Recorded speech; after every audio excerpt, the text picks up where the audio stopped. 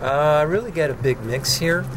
I'd say 90% is male, 10% female, and a few percent of other, I'm not sure. It's mostly military. We got mostly new. I'd say 90% of the merchandise is new and 10% is used.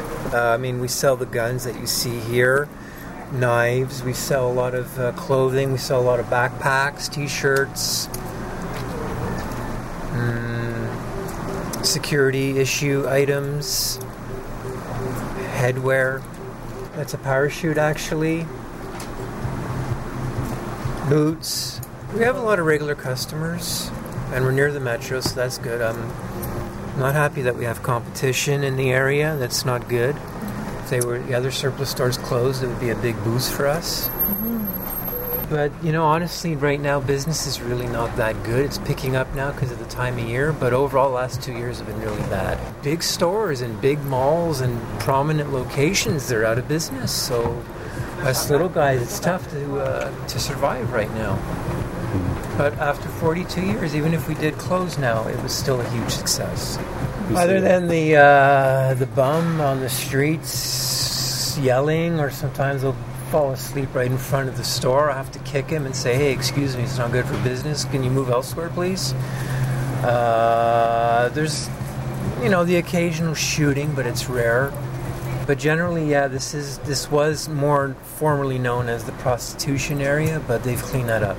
But it's still prevalent. Personally, I think if someone wants to sell their body for sex, I really don't think there's anything wrong with that. Personally, it's your body. You want to get money and get paid. To have sex.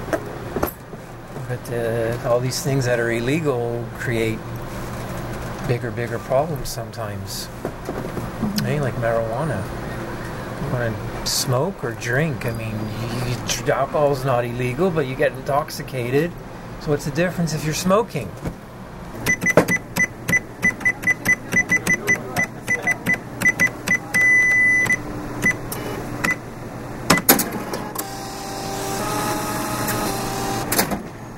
Well, the local police officers are currently wearing the camouflage pants, which has been very good for my business because I sell many of these pants to them, so it's augmented my business by several $1,000s, and I understand that they're doing it as long as they're still doing their job and they're still mostly partly in uniform, and if it's only the pants that change, well, it's freedom of expression.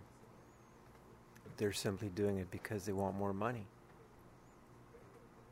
and they want to make a point of showing the public that they're demonstrating their beliefs to be paid more.